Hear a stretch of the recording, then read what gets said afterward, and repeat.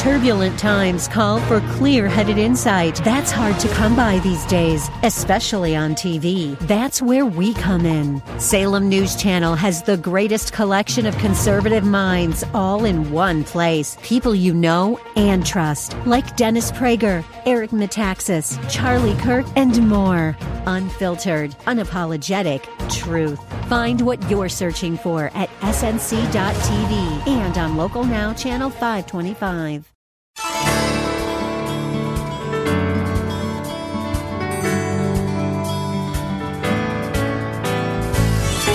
Welcome to Lift Up Jesus with Pastor Dudley Rutherford. I'm Kyle Welch. We are here every weekday at this time to share the good news of Jesus and to lift up His name to this city. No matter if you are listening right now from your car or at home or in your place of work, we believe that today's sermon from Pastor Dudley will be a blessing to everyone. So if you can, get out your Bibles and let's join Pastor Dudley right now with his message.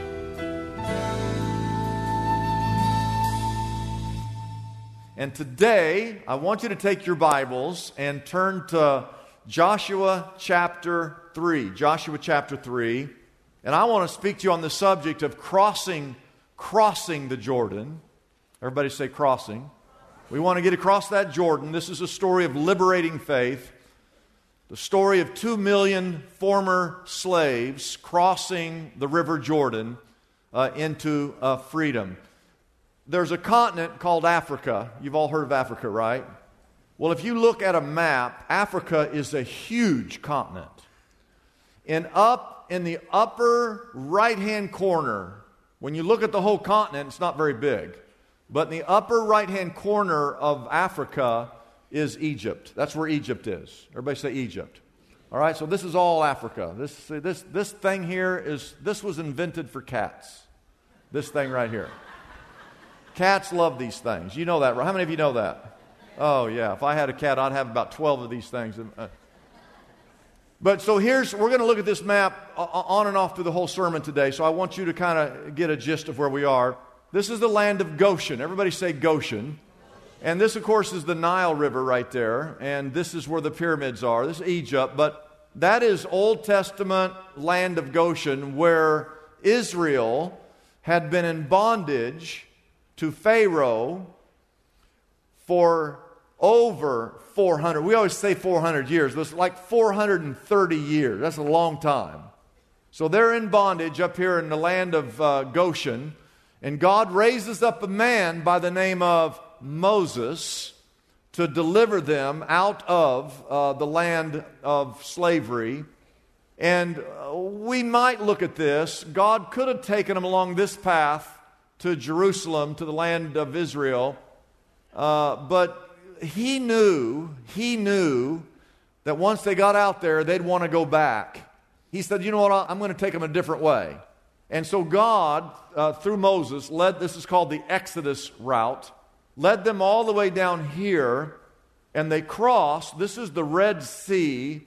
This is a huge body of water if you look at it on a map. And they crossed over right down here, what we call the Straits of Tiran. That's about 8 miles across. That's about the distance across the San Fernando Valley. It's roughly 9 miles that Israel crossed over. You remember Moses was there? Remember the story of Moses? We're going to talk about this. Then they came here to Mount Sinai, which is where they received the Ten Commandments. All right? And then they came up here. They wandered around the wilderness. They were here for 430 years. Then they're in the desert for 40. So it's almost 500 years now. Then they finally come up. This is the Dead Sea. This is the lowest spot on the face of the earth, 1,300 feet beneath sea level. And they come up on the eastern side to a little town called Shittim. Everybody say Shittim. I know it looks like something else, but it's pronounced Shittim. And in order to get to Jericho, there's a river that goes up here called the Jordan River. And they got to get across that river in order to get into Jericho. Now go to the next slide, and this is the Dead Sea. They came up on the east side. This is the area of Shittim.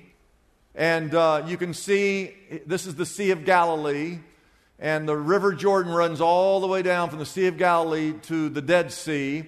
And in a couple of months, we've got some people going from the church. We're going to Israel. We've got like 200 people going. They don't know this yet. I'm going to tell you, they don't know this. Because I haven't told them yet. Well, I might have mentioned it to them. We're going to take our bathing suits. And we're going to jump in the Dead Sea. We're going to lay there because it's all mineral. And you just float. You just float. It's weird. But, so they came across here. And they got across this river. See that river? That's the Jordan River. They got to get across there. Then they're going to go in here to Jericho. This is the fortified city of Jericho. But right now, all I want you to know is it's been almost 500 years, 430 in the land of Goshen as slaves, 40 years in the wilderness, and they're ready to possess the promised land. But there's one problem. They got to get across this river called the Jordan River. They got to get across there. Now, I want to read to you the story. We're going to read it. Last week, we read all of chapter 2. Today, we're going to read the whole chapter.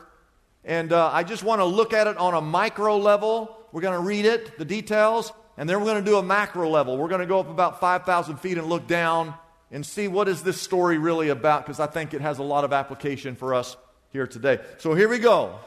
Early in the morning, Joshua, everybody say Joshua, and all the Israelites set out from Shittim and went to the Jordan, where they camped before crossing over. After 3 days, the officers went throughout the camp. They didn't have Wi-Fi. They couldn't do emails. They had to give orders to the people, and here's what they said.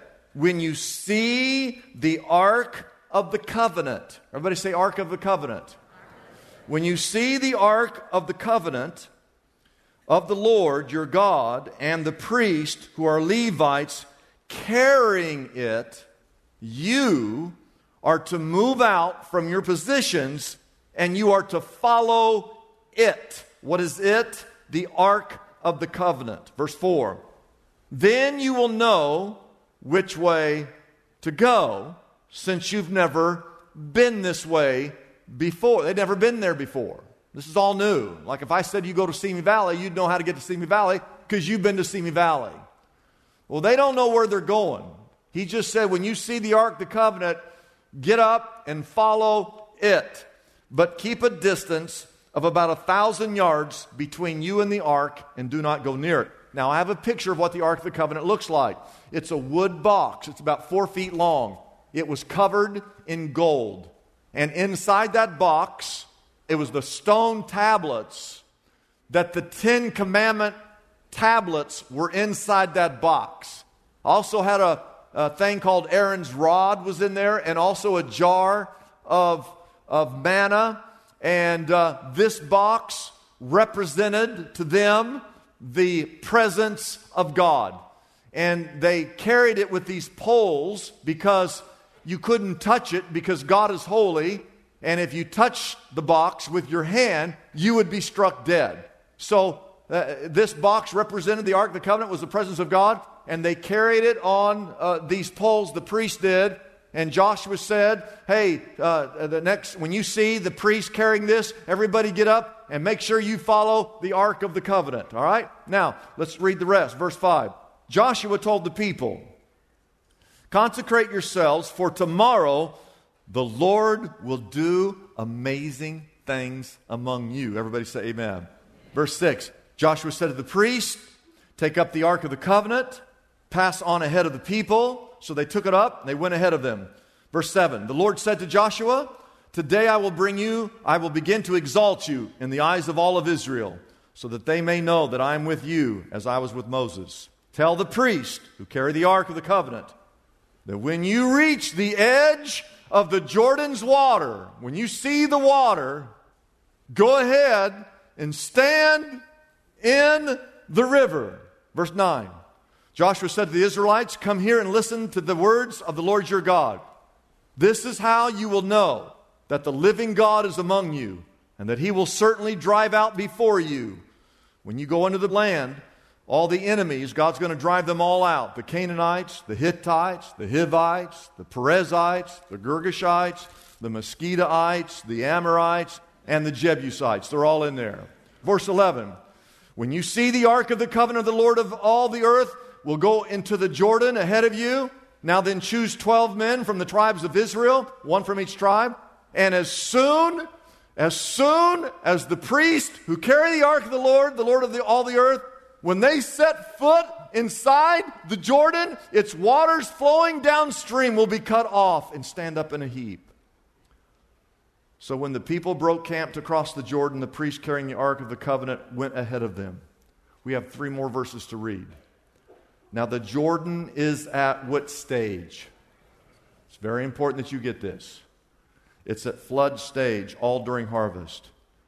Yet as soon as the priests who carried the ark reached the Jordan and their feet touched the water's edge, the water from upstream stopped flowing. It piled up in a heap all the way up there in a town called Adam, in the vicinity of Zarephath. While the water flowing down to the Sea of Arabah, the Salt Sea, was completely cut off. So the people crossed over opposite Jericho. And the last verse says, the priest who carried the ark of the covenant of the Lord stood firm on dry ground in the middle of the Jordan, while all of Israel passed by until the whole nation, 2 million people, had completed the crossing on dry ground. And all God's people said, amen, amen, amen. Now this is really a story about being set free or being liberated. To take a leap of faith, going from living a good life to living a great life. There's a modern day best-selling business book written by Jim Collins, and the name of the book is called Good to Great. And in the first chapter, Collins writes that good is the enemy of great. He says that we don't have great schools because we got good schools. We don't have great governments because, we've got good governments. That few people attain great lives in part because it's just so easy to settle for a good life. And I would carry that over to the Christian life because many of us are content to have a good Christian life. We're saved, but we never enter into the abundant, victorious, audacious Christian life that is available to us. I want you to write this down. Crossing the Jordan represents crossing the barrier that keeps us from living our best life. The story of Joshua's leadership taking Israel into the promised land is much, much more than a military conquest. It is a powerful metaphor of how each of us can cross the River Jordan and enter into a new and abundant Christian walk with God. It's making the leap from good to great. Now, I want to go back to this map for just 1 second. Go with me to the map. I want to break this map down into 3 stages. We're going to talk about all 3, but I want to give you here's the 3 stages. The first one is slavery, bondage, and being in there for a long, long time, and getting out of there and crossing over the river, the Red Sea, and being totally set free from your past. That's step 1, stage 1. Okay? Stage 2 is the wilderness. You're just kind of wandering around. You're like the cat following that light right there. Not really going anywhere, just running around in circles. That's stage 2. And stage 3 is when you cross over that River Jordan and you enter into the land flowing with milk and honey. So let's go to stage 1, crossing of the Red Sea. Write this down. This is God bringing you out of the land of bondage and despair. The children of Israel were slaves for 430 years. Now, no one in this room has ever been a slave, and no one in this room has ever been a slave owner. Now, we've all heard and we know and we've read of how some of our ancestors were slaves or slave owners. But currently, today, there are no slaves and no slave owners in this country. We praise God that we live in a country that is built on the premise that all men are created equal and that we have built this nation on a thing called freedom. How many of you are glad you live in the United States of America? But if you would go back to this period of time when Israel was in bondage for over 400 years to Pharaoh and to the Egyptian people, they knew nothing but slavery. That's all they knew. That's all they'd ever experienced. But God raises up a man by the name of Moses. I don't know if you know this, but when God called him, he's 80 years old. Most of us at age 80 were retired. But that's when God called Moses. And then there were he used these 10 plagues down up there in Egypt, where he kept saying to Pharaoh, let God's people go. Let God's people go. Pharaoh said, no, no, no. Finally, on the 10th and the final plague, Pharaoh said, okay, God's people can go. And God led Israel through Moses down there to the Red Sea. If you've ever seen the movie The Ten Commandments, you know what happens. They get there, body of waters 8 miles across, and here comes Pharaoh changed his mind, and he says to his army, go get those slaves and bring them back to Egypt. So they're chasing them down there. Their backs are up against the wall. Moses, he stands, he raises his hands like this, and the waters part miraculously into these 2 walls of water, and Israel walks across the Red Sea on dry ground. They get on this side, 8 miles across, and they look, and here comes the Egyptian army, and they get scared again, and they're afraid they're going to go back into slavery. And Moses lowers his hands, and the waters collapse, and the entire Egyptian army is wiped off the face of the earth. God showed up. Now, I want you to write this down. 1 Corinthians 10. Just write it down. 1 Corinthians 10. Don't read it now, but read it this afternoon.